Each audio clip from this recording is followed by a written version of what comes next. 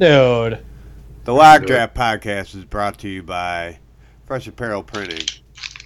Do you have a band and need merch for your next gig? Just crumple paper in the middle of my ad and then it'll make it better. Fresh Apparel has graphic artists on staff who can turn your band's logo into artwork into a logo within minutes. That's why I should have pulled up to read, but I don't even give a shit. Do you have a staff and need uniforms for your team? Our embroidery staff at Fresh Apparel Printing will turn your logo into a logo with literal pinpoint precision. That's the only thing I know. Call Fresh Apparel 219-864-9009. Use the promo code DRAFT or go to freshapparel.net, freshapparelprinting.com, and you use the promo code what? Draft. Yeah.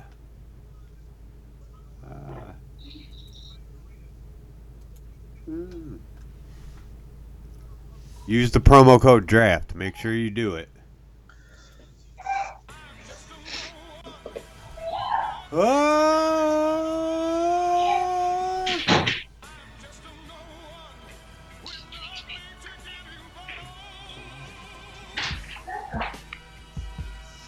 Oh, hey, everybody. Dougie Ferguson. John Puglisi, the coach. Life coach. Your coach. My coach. Everybody's coaches. Whoever's crumpling up paper, Nationwide West, throw it in the wastebasket. Not I. Nationwide West. Can't take you anywhere, Wes. Yeah. On the ones and twos. Like that. Anyways. Yeah, it's nice to be back on the radio with you guys. Hi, guys.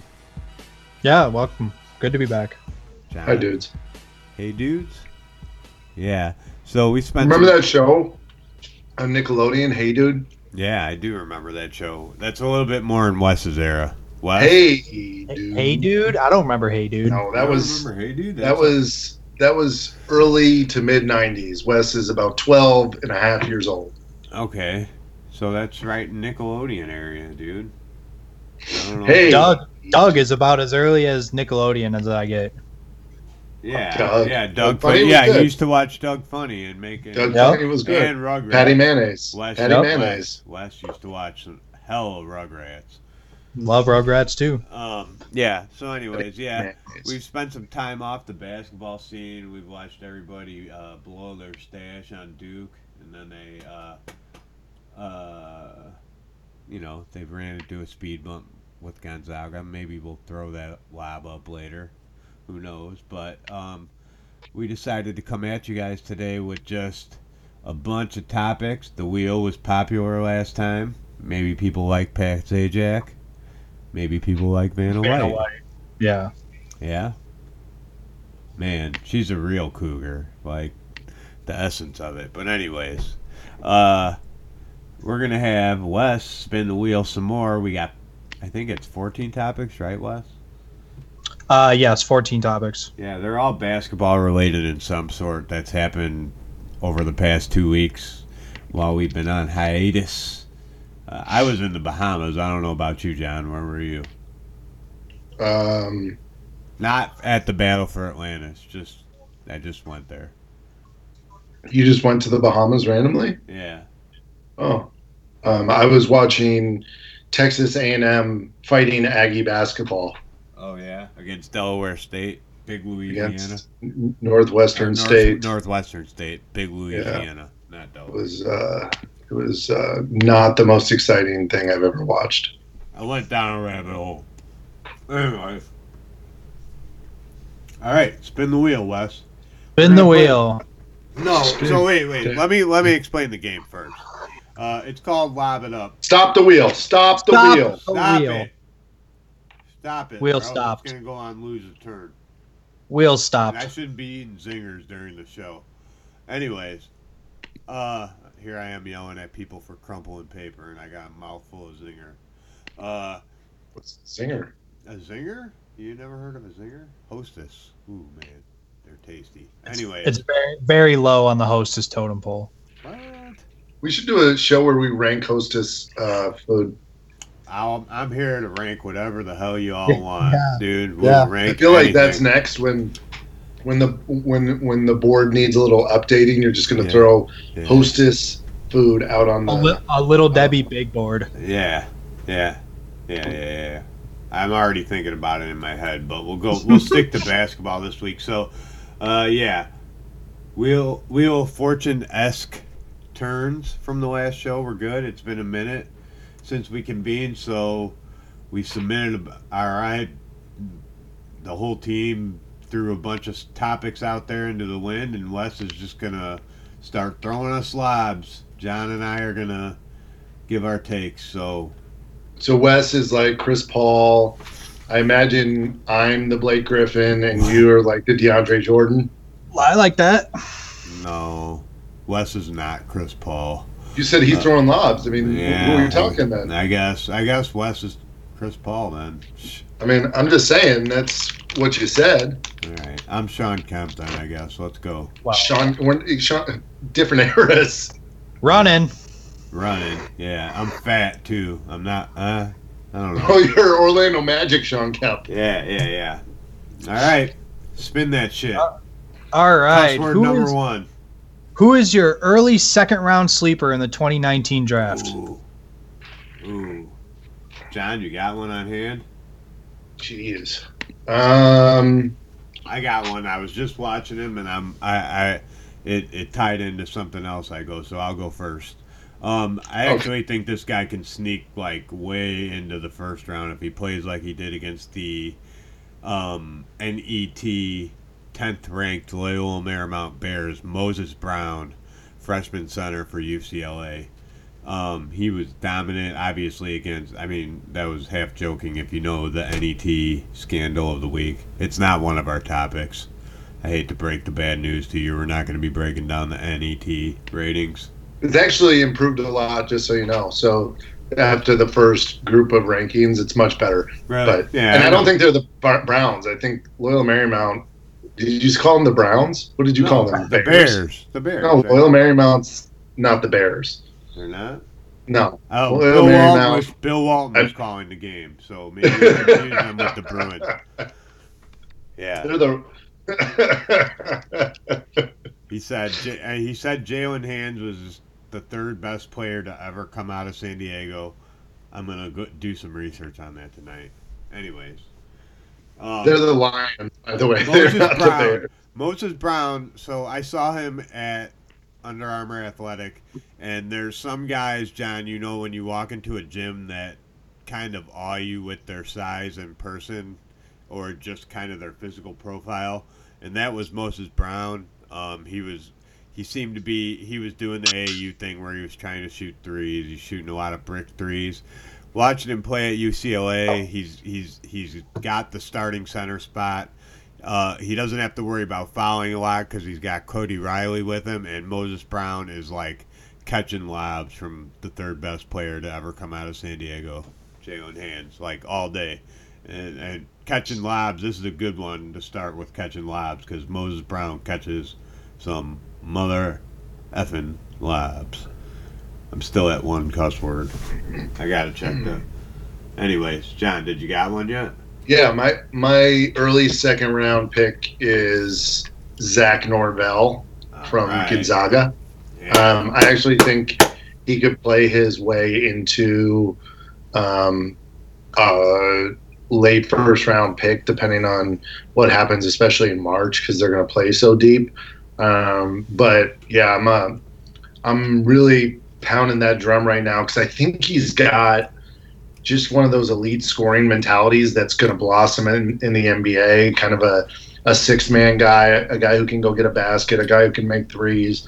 So I'm a big fan there. So he's a sleeper guy for me that I think could end up in the first round.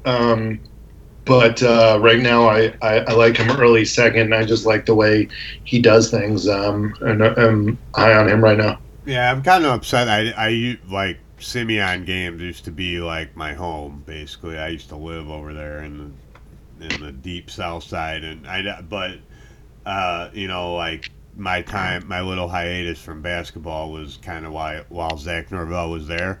I was watching that game at Maui against Arizona. He started like 0 for 9, but that's the kind of scores mentality you're talking about, where he came back and he just started dropping it, and it didn't matter. He was he's what an attribute would be called unfazed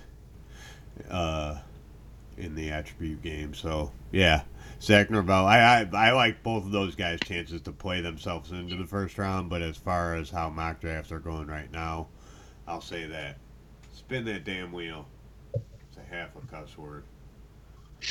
Lob it up. Lob. I'm gonna poof it. I ain't gonna touch the rim. Just gonna poof it.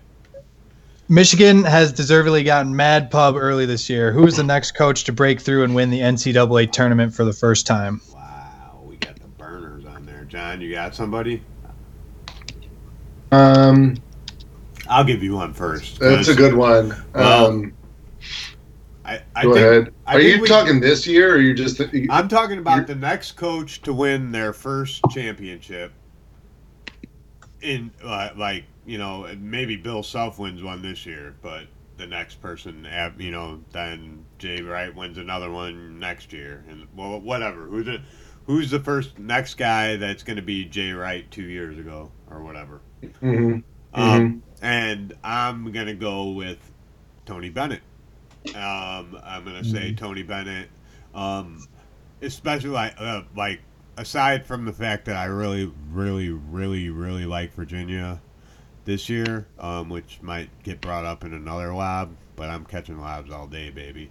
So, but I really like them this year, but Duke might be a little bit too much for them, but Duke's going to lose everybody, right? And they're not going to do this class again. So, and the big thing with Virginia with me is that they're recruiting higher than they've ever recruited before. It's with guys like Ty Jerome and Kyle Guy, so now they can score the ball. And like, if you're giving up 37 points a game, all you really need is a couple people to get a couple buckets, and then that's it. And it's kind of weird that they lost with the number 1 seed. They were the first team to lose, because that's kind of the formula to not lose in the tournament like that. And I don't know. I think Tony Bennett, that style of play in the tournament, has a chance to break through. Who's your guy? So, I think there's not that many teams that have a shot to win national tournaments every year. So I think you're talking about upper echelon teams who haven't broken through before. I would say that Tony Bennett is one. I think Mark Few has a great chance to do it this year. And then I also am under the opinion that in the next couple years, Sean Miller will be the next one. So I think as long as he escapes all, sanctions and everything, which it looks like he will. But I think those are the 3 guys who are the most elite, who have the best teams here either this year or the next couple of years that have a chance. So I think Mark Few is going to do it this year. I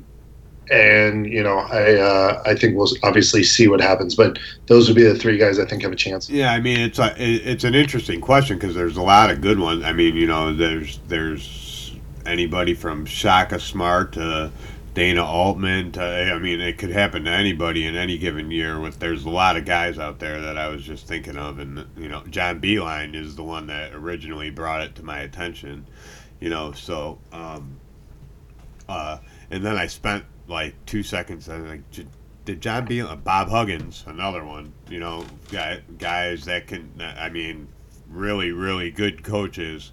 Now Huggins is kind of like a wild card maybe in a down year, but whatever. Throw me a lob. I'll cock it back this time.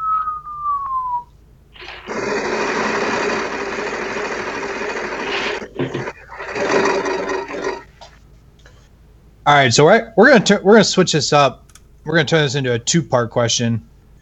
Pick a favorite former NBA player, analyst, and if you had to pick a crew, TNT or ESPN, which one would you guys choose? John, Um, who's your favorite NBA analyst on TV and ESPN or TNT? Crew versus crew, like an Anchorman fight in Mm-hmm. in Anchorman. so I don't know. I think the studio crew does a really good job on TNT with those guys, with Shaq and with Charles Barkley and Kenny Smith. I think they do a really good job feeding off one another.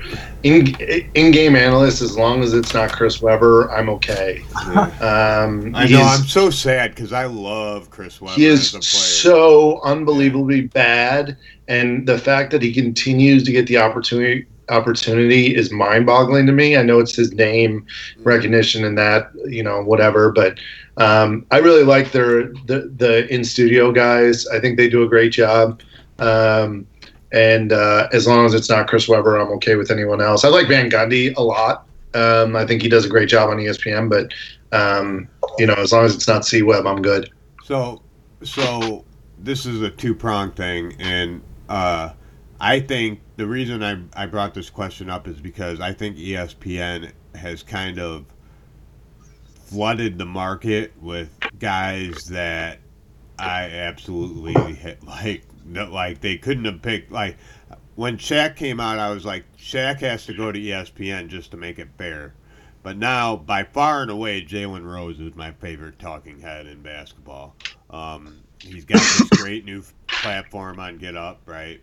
I love their studio show with Chauncey Billups, who is another, very a guy I respect a lot.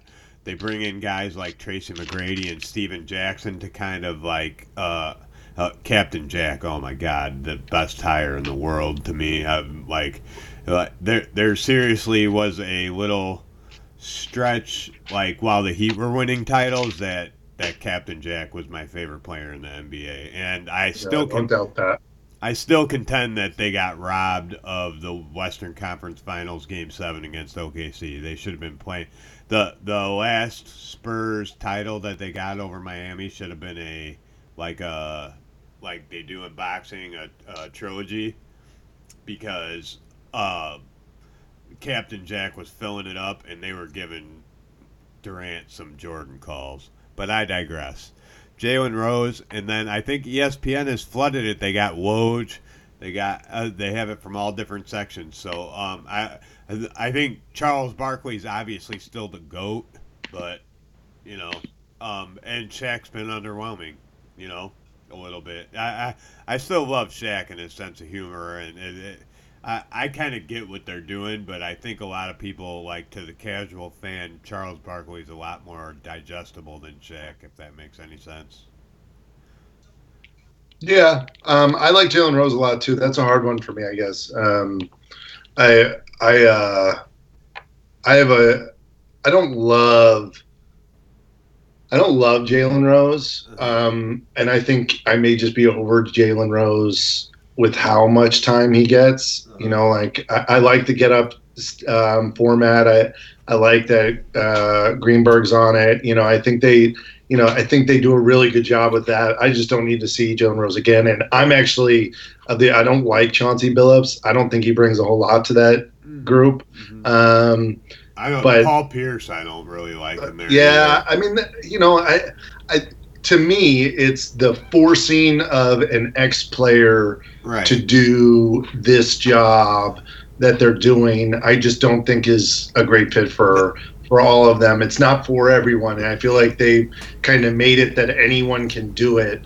I think Steven Jackson's probably the most outspoken, and of all the guys, who's not.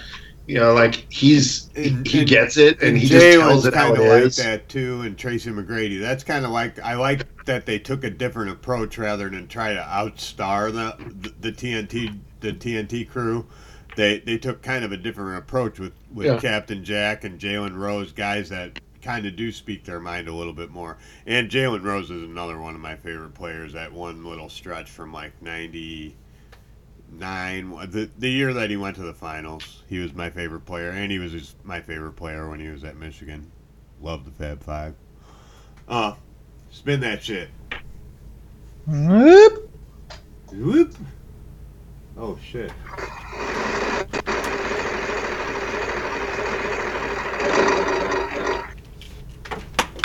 Are the Boston Celtics the first team ever with too many players? John, that's a question I have for you. I heard it posed to a prominent coach this week, a prominent former NBA coach. Is it possible to have too many players on your roster? Not only is it too many players, it's too many personalities. I think there's guys on this team who don't understand who they are in terms of role. And I think it's becoming more difficult for them to establish an identity as a team because everybody is trying to be the other person. Like, let's be real. They don't need Gordon Hayward right now. Right. They don't. And the combination of Jason Tatum, Jaylen Brown, with Kyrie Irving, Marcus Smart, Terry Rozier, like you are talking about 5 dudes who have really large personalities. Right. And it seems like Kyrie Irving has really changed over the course of the last couple of years where he's now one of the more outspoken guys who isn't as controlled as he used to be. And so I don't know if it's too many players, but I know it's too many personalities. And I just don't think this group is meshed well because they don't need Gordon Hayward. And it's not like they're going to trade Jason Tatum. And they could try and trade Jaylen Brown, but his stats just don't say that he's tradable right now at a really high level. Right. So, it's just not good. I think they're just struggling for an identity as a group. So maybe not too many players, but too many personalities for sure. So like they have two like legitimate number one scoring options. The end game here is to get rid of a lot of these pieces and picks and get Anthony Davis in the summer, right? Like that's kind of that's like the new Boston LA Laker war kind of is who's going to get Anthony Davis. And I think their ability to trade for him, there's some arcane rule I heard from Zach Lowe where you can't have 2 guys on their rookie extension, their max rookie extension. So Anthony Davis can't even follow Kyrie, that stuff. So Anthony Davis and Kyrie are both on their max rookie extension right now. So Kyrie will be off of it in the summer. So any deal they make right now to get Anthony Davis, they would have to include Kyrie, which they're probably not trying to do. So like your Jaylen Browns and maybe even Jason Tatum has to get. I mean, I think if Jason Tatum has to get thrown into that trade for Anthony Davis, then Jason Tatum has to get thrown into that trade for Anthony Davis if it's long term. But obviously that's bringing Jaylen Brown out of it, and that's bringing some other guys out of it. But I think they could put together a perfectly awesome package of like Jaylen Brown, 2 awesome first round picks, Marcus Smart, Aaron Baines or something like that. That's a nice haul for Anthony Davis if he's going to leave in a year, right? I mean, I'll be surprised if Jaylen Brown and Terry Rozier finish the year with the Celtics. Too, yeah. I'll be surprised if they finish the year with the Celtics this year. I think there's something that's going to happen there. I also think that Jalen Horford's minutes are going to go down. I think you're going to see more minutes for Marcus Morris, and potentially even Rob Williams. I think there's a place for Rob Williams on this team to play because he's one of those guys that doesn't need the ball in order to make an impact. And so you may see more Rob Williams, Aggie, Gig'em, and we'll see what kind of happens. But I actually do think there's going to be something that happens with this roster, and I think it's going to pave the way for a young RW3 to get more minutes. Yeah, and Anthony Davis makes so much sense on other levels with this as I mean, not to take away from Robert Williams, but as Al Horford gets older, his kind of role on the team can kind of move down as Anthony Davis becomes the big man to that team, you know, and he kind of is. I mean, Al Horford is. I mean, people don't think of Al Horford as a physical freak, but that guy is like. I mean, try stopping him and then tell me what kind of physical freak Al Horford is. Yeah, you know? I mean, Horford's not having a great year so far. I think he's probably career lows in points and rebounding here. And he's 32, 33 years old. So, we'll see what happens. I think they're going to make some trades. I think they're going to pave some way for some younger guys to play and maybe even collect another pick somewhere along the line. So we'll see. All right, let's spin it up. We're halfway home.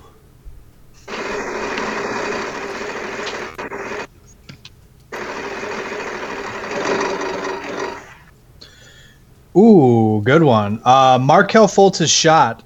John, coming from coaching experience yourself, what are the Sixers to do?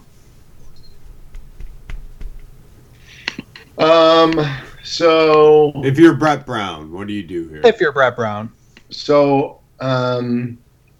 just put yourself right there in Brett Brown's shoes. So now, are we talking before he's completely sidelined, or are we talking now that we know? Right now. Okay. Yeah. Like, So, this exact second. So, in my opinion, he's never going to play for the Sixers again. Yeah. And I think if I'm Brett Brown, that's probably in the best interest of me and Markelle Fultz. Not that he's going to do anything for Markelle Fultz's best interest, but I think that's probably the best case scenario for both of them. I don't see a scenario where he gets to extend his stay in Philadelphia. I don't think he plays for the rest of the year. And when he's moved, it's going to be for something lower level, and they're just going to take a wash on him because him being a part of the Philadelphia organization is bringing nothing but issues. I mean, now their medical staff is going to be questioned again. Now this is, now they have another thing to talk about. I think there's no doubt that there's something wrong with him physically and mentally, and he needs a restart. I think he just needs a restart. And I would say that part of his rehab is learning to shoot again. And that's a big deal. But like, I went back last week, Dougie, and I watched a bunch of stuff from him last year, 2 years ago, prior to him being the number one pick. Yeah. And I remember watching him and thinking, wow, this kid can ball, but like, he made difficult plays and difficult shots, but his stroke wasn't all that pure. Right. He still had issues within his stroke that I'm surprised no one else picked up on. If you looked at his release, if you looked at where he shot it from, there were issues in there anyway. So I'm trading him. I'm going to say goodbye, and I'm going to let him start over, and I'm going to take a wash on him. And let me have another story time with Dougie about the same kind of thing. Same Under Armour tournament that I saw Moses Brown at and was wowed by his physical prowess. Markelle Fultz was roaming around the building. He played on that's where he basically earned his number one pick, is on that circuit the year before. So he was walking around the building, and he was such a quiet kid. He was walking around in a hoodie, and I did not know, I'm ready for the draft in 2 weeks, and I did not notice it was Markelle Fultz, and he was sitting in kind of like the cafeteria area, and one mom comes up to him and says, "Hey, I need to get a picture with you before you go number one in a couple weeks." And I look over, I'm like, shit, that's Markelle Fultz, zipped up in a hoodie, and he's I don't know if it speaks to how his I don't want to make him like a head case. I don't know Markelle Fultz, but to be able to walk around in that gym where you essentially kind of like it was almost like he was like taking some perspective of his life almost. He was just sitting at a cafe table by himself, like watching the games and like, this is where it's come. I'm going to be the number 1 pick in 2 weeks, you know? So I found that very interesting too. So like, obviously there's a mental case. What, like, have you ever had a player that has had quote unquote the yips? Yeah, I have. And most of the time where I've seen it's from the free throw line. Yeah. I think that's but you don't see it in this type of case. You don't see it with the number 1 pick, Right. who, like, you just don't.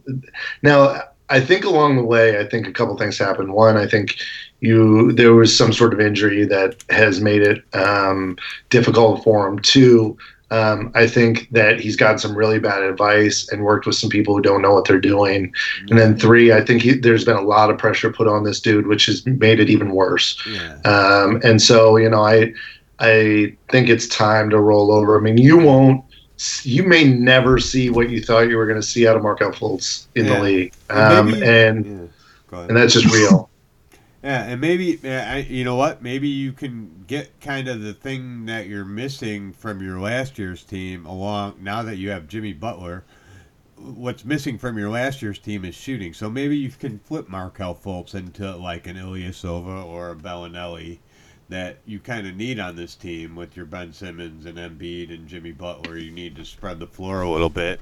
And then maybe Markelle Fultz can go somewhere where maybe, they don't boo at Santa, So I know they've been like unreasonably supportive for Philadelphia fans, actually, for Markelle Fultz. I think people genuinely want him to succeed, like, and I think that's real. To me, that's something that I think majority of people, maybe outside of Drew Hanlon, want him to succeed now. So I just think I think it speaks to probably the today's day and age where I also go ahead. I also think Sam Hinkie laughs his ass off at this. Yeah, most likely. I mean, but this is a bad look for the Sixers. Like, and that's why if I'm Brent Brown, I'm just saying, you know what? Okay, man, I'm Elton Brand. It's like, hey, let's see what we can get. Cool, and let's say goodbye. That's it. Yeah, I mean, Elton Brand's done a great job. I mean, he just went out and got Jimmy Butler, for Christ's sake. But spin the wheel. I think we probably got about like 2 or 3 left. Mm-hmm.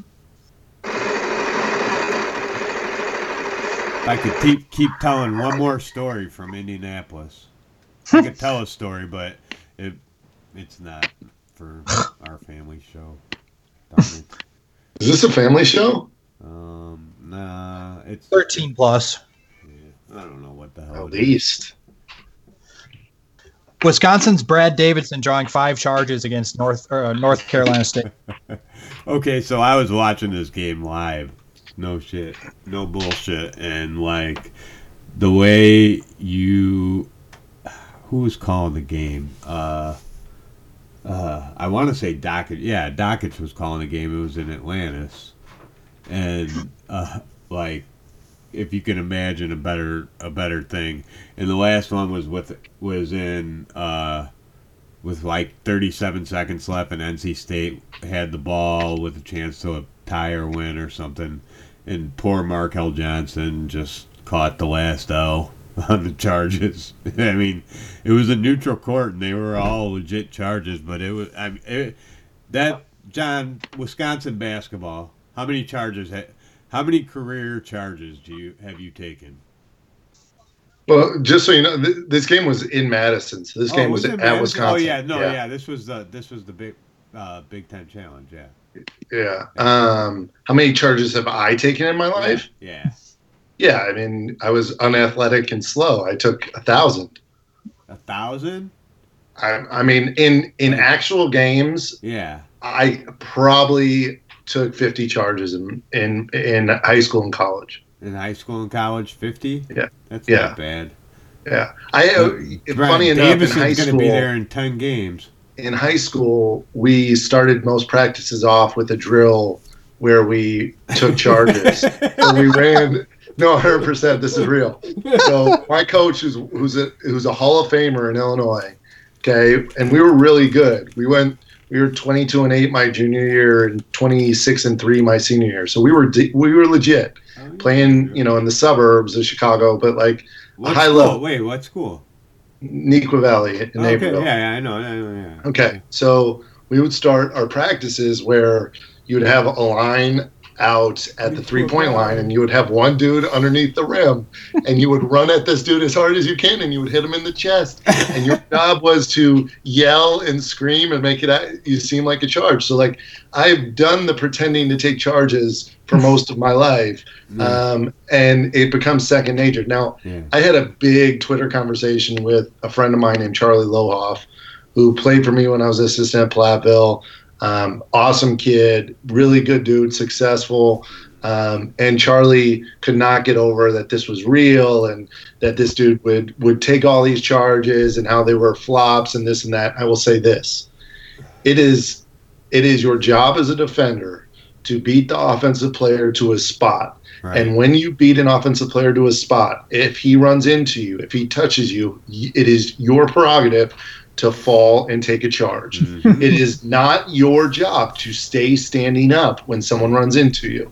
And so if this dude wants to take 5 charges, now I think, in my opinion, 4 of the 5 were legit. 3 of the 5 were definite. The last one was just a shoulder roll. And so if you get run into and you beat a dude to a spot, take the charge. I'm all for it. I have no problem with him taking 30 charges in a game. There's no cap on the number of charges, the number of times that you can get run into. I give him credit. I think it's a bit ridiculous. You take 5 in a game, but the dude beat guy to a spot 5 times. What's he supposed to do? Guard Markel Johnson? He's not going to do that. Right. So, I don't have any problem with it. Supposed to lock him up? I don't think that's going to happen. I will also say that this is what the Wisconsins, the Virginias of the world are built on. This is what you need to do to play the style that they play and to win games. So they're not beating most ACC teams by playing straight up man-to-man defense with their hands off. Yeah, CJ Bryce was one of my favorite under the radar super sleepers. CJ Bryce transfers from UNC Wilmington, came with Kevin Keats. He was working them off the dribble and getting to the foul line. I haven't seen the stats on the other things except the 5 charges, but like he was getting in the lane, getting to the line at will, and he's a shooter. Not taking charges is dumb. Like, you're getting blown off the dribble. So, Brad Davison, good for you. 5 charges, man. You made SportsCenter. And he's drilling too. He can. I mean, he's that guy too. So, spin it. That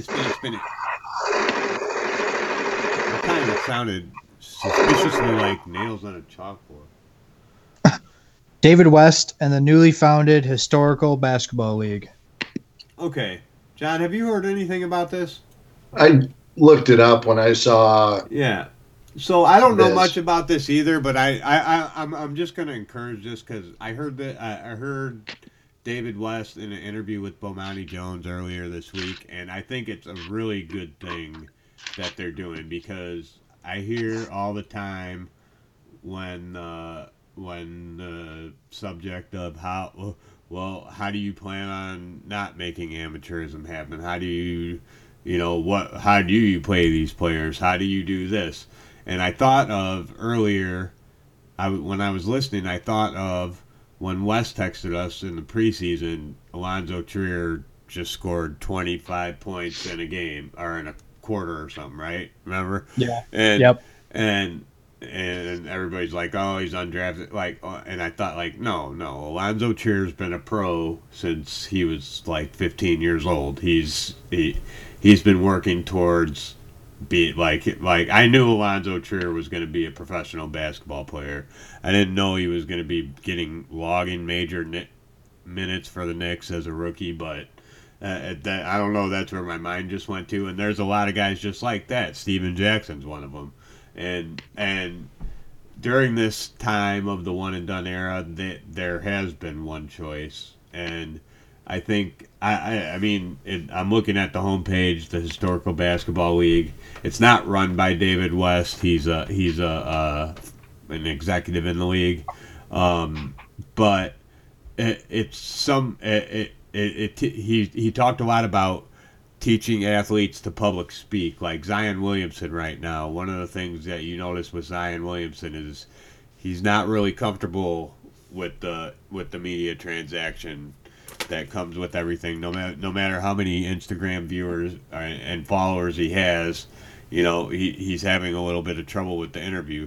So they take public speaking classes, he says, money management classes, stuff like that, and it's kind of like a basketball academy college for I don't know exactly what to call it that, but it's to prepare people who want to play basketball for a living, kind of like a trade school, I would almost say.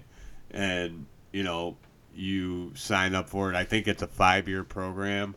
I don't know, but it's HBL League or HBLeague.com.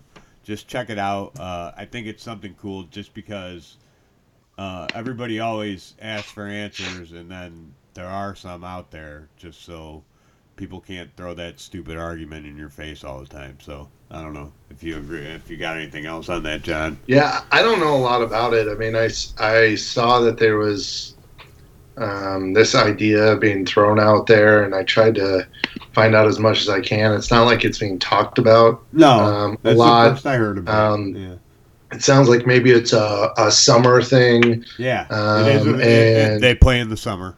Yeah, and it's going to put them in a position to be able to earn money while getting some academic, some education through it. I guess be intriguing to see how it works. I'm always interested in these pieces because it's a little bit like these other leagues in football popping up, the XFL and the new basketball league. Now it's not; those aren't necessarily competing with the NFL, but they're giving opportunities outside of what the NFL has. This seems to be a similar process where they're trying to give some opportunities outside of college to prepare them for life after, which I think is great. It costs a lot of money to do what they're talking about doing, so I'm curious what those investors look like. I'm not a Bomani Jones fan, just so you know, and a lot of that has to do with the fact that he hates on everybody. I he's like he serious A&M hater. He did the same thing with Brad Davison. He said, "Have some respect for basketball. If you can't play basketball standing up, you shouldn't be playing." I just don't like him. I think I have a lot of problems with his basketball kind of approach to things. He also has this thing, zone is for cowards, and I'm a big zone fan. So yeah. And not that this really matters, but I mean, yeah, he's not there to be a basketball expert. If I want to know basketball stuff, I'll Zach Lowe or Amin El-Hassan, something like that.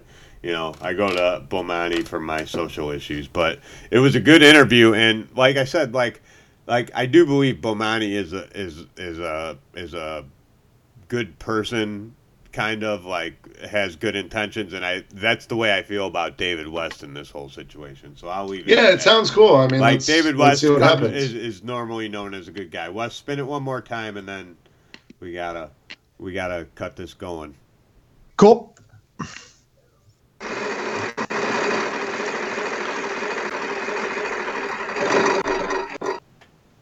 Oh, this is a good one. So, John and Doug, free segment, bloviate on about how right your preseason predictions look so far. All right, John. Yeah, I mean, listen. I've been telling people that Gonzaga and Rui Hachimura were going to put themselves in a position to win a national championship, as well as Rui Hachimura absolutely blow people away with his ability and what he can do. And to the point where I think he is a front runner for National Player of the Year. So I give myself a tremendous amount of credit for being ahead of the curve and talking about Gonzaga before they beat Duke and before they got into this position. Now, I do want to throw one thing out about Rui Hachimura that I've been thinking a lot about. Mm-hmm. Everyone has talked about small basketball with Draymond Green playing for the Warriors and doing these things. Yeah. I will tell you that Rui Hachimura is much more skilled and able to play small basketball in the NBA at a big position than any other guy who's in the draft next year. I think he's more able to do that than Zion Williamson. I think he is a better piece than a lot of guys who people have talked about. And I will say that whoever ends up having him has a multidimensional guy who can play in today's NBA at a different level. And so I'm a big fan of what I have said here over the course of the past couple months. Hey, you know who else can do that? And I'm that? obviously right. You know who can do that? You know who else can do that at a high level? In the small ball era, play with a lot of skill outside and, still go inside a little bit? DeAndre Hunter. Not my pick for National Player of the Year. That's Shamori Pons. We'll get into that in a second. But he just hits free throws down the stretch, so his team keeps winning games undefeated. Anyways, yeah, Chris Mullin. Oh, man. Can you imagine them having free throw shooting contests? Shamori Pons, Player of the Year. Anyways, also shout out Killian Tilly. They won that tournament without their second best player, arguably maybe even their best if you don't believe John. That Rui Hachimura. No one believes that. Yeah, I know. I don't believe it either. I'm just saying. Second best player is fair. Killian Tilly could be that guy who, depending on what happens, ends up beginning of the second round and someone gets a steal. Right, exactly. Think like Lauri Markkanen, maybe a little bit less athletic Lauri Markkanen. So everybody. Yeah, shout out Lauri Markkanen. Yeah. Everybody. Who doesn't want to shout out Lauri Markkanen? Without Fred Hoiberg, he's about to ball. Yeah, first game back. I'm gonna change my name to Jim Boylan, and the Bulls are gonna hire me. Not a fan of him. No. Anyways, so Virginia, yeah. Ty Jerome, awesomest white backcourt in the nation. There's a couple awesome white backcourts in the nation, but that's the best one by far. And DeAndre Hunter is a beast, and Jack Salt looks like Jose Canseco in a Virginia jersey. I like their chances. They got guys, Diakite or Diakite, however the hell you say his name. They got Braxton Key from Alabama. These are guys that are men that are like what you saw. Bad Rui Hachimura defender he's supposed to be the worst defender ever. RJ Barrett went flying into the third row bitching about a foul at the end of that game off Rui Hachimura. So if he runs into Jack Salt, he's into some deep shit. So anyways, Jack White might be there to offset it. Did you say Rui Hachimura was supposed to be the worst defender ever? Well, last year he had the worst defensive rating of anybody that play 20. Here and I forgot that. So, but no, he looks a lot better though this year. He looks here's I want to poke a few holes in a few things. Okay, and I'm gonna wrap this with something too. So go ahead. I want to just poke a quick hole in statistics, analytical statistics, and Ken Palm ratings and all that stuff that people behind a keyboard really enjoy. And I was having this conversation with a good friend of mine who actually does his own mock draft, and he's done a really good job. His name's David Kay. He's a really good dude. Oh, I follow him on Twitter. And DK We were talking the other day. He just asked me, "Are you a Ken Palm guy?" And I said, "No." You know why? Because I can watch a game, and I can watch a game live or record it, and I can tell you about a guy. I don't need the analytical statistics to tell me how a kid's going to fare in the next year or in 2 years or in 3 years, because I can tell you what his game's going to develop like. And I'm having a really hard time watching and reading articles from people telling me how good Brandon Clark's defense is after watching him play twice at Gonzaga when they never saw him play at San Jose State and doing all this stuff. Like, I'm having a really hard time with some of these new age guys. So I got to sit on my soapbox a little bit.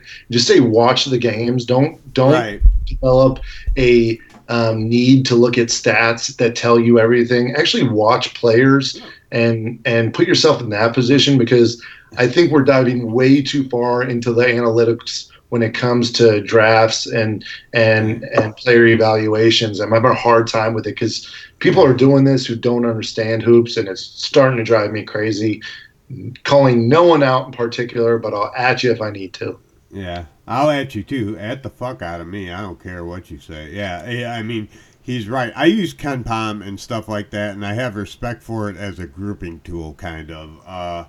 If I want to see, say, Tremont Waters play against a good defense, maybe I'll look at Ken Palm. I'll look and see, like, what SEC game is coming up.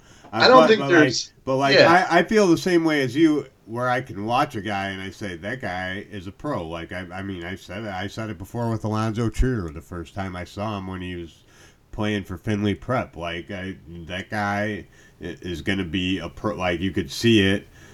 And I don't want to call it a special gift or anything. Like, it actually comes from, like, Malcolm Gladwell's 35 or 10,000 hours or whatever. Like, I've watched 10,000 hours of basketball. I know who's good. Like, I can see him, So, and, sometimes it does take you a few times. And also with Rui Hachimura, we all have to understand the language barrier and how long he's been playing this game. I also don't like the over dissection of age. I'm gonna go one little soapbox on the over dissection of age. First of all, besides the top guys, teams are looking for veterans. They don't want guys that are 19, 20 years old. They want guys that can come in and help their team when they're going into the second round, and guys in Europe too, like teams in Europe. So when you're valuing guys in the draft, like saying, he's a little old for a sophomore, like if he's not in the top 15, you're not, that doesn't really matter to anybody, because they would really more likely rather have a senior that can come in and contribute right away. Second of all, Rui Hachimura has Japan, flashing news, not a basketball hotbed. He's kind of got the whole weight of Japan on his shoulders with maybe the Olympic bid in Tokyo in 2020. He's going to be kind of the centerpiece of their team that they try to get an automatic on. So, he does between the language barrier. He was doing 94 feet with Jay Billis, and he was kind of joking in Spanish, but they said his whole redshirt freshman year, like, he was lost in translation on the basketball. Yeah, I read that. So, and that makes up for a lot. I mean, you have to talk on, as a coach, you have to talk on defense. Like, yeah. That's, so when you're looking at his analytics, you're not necessarily showing that he doesn't understand that he's supposed to be switching, and then he looks like an idiot because there's a guy wide open dunking behind him, but he just doesn't understand English, literally. Like, so, I don't know. Yeah. At us, at John Puglisi, or no, you say your own Twitter. At John Puglisi, hit me up. Yeah. You can say it, it's okay. At Lockdraft, Dougie. At Nat Wide West? Yeah. I got in a fight with somebody about, somebody said it was, I don't know. I'm not going to talk about it. I'm tired of talking about my Twitter beefs. They're annoying. Oh, Kevin Durant's a cupcake. Because I just figured out One thing the Warriors had, they were above bitching about shots. Kevin Durant ruined it. Couple good games coming up. Nevada versus Arizona State on Friday. Wisconsin at Marquette. If Marquette wins that game, look for Marquette to be in the top 20. And then Tennessee versus Gonzaga. Big game on Sunday. Yeah, that's a big one. And I got some Grant Williams versus Rui Hachimura. I'm ready for SMU TCU tonight. Admiral Schofield. Oh, man. Brandon Clark. I have like 6 games on TiVo tonight. Zach Norvell versus Admiral Schofield. 2 Illinois kids. Stand up. I'll have you. Nevada, real national championship contender, Final Four contender. Caleb and Cody Martin. Our boys, Eric Musselman. I'll have it. Lock that, damn it. Jordan Caroline, what's up?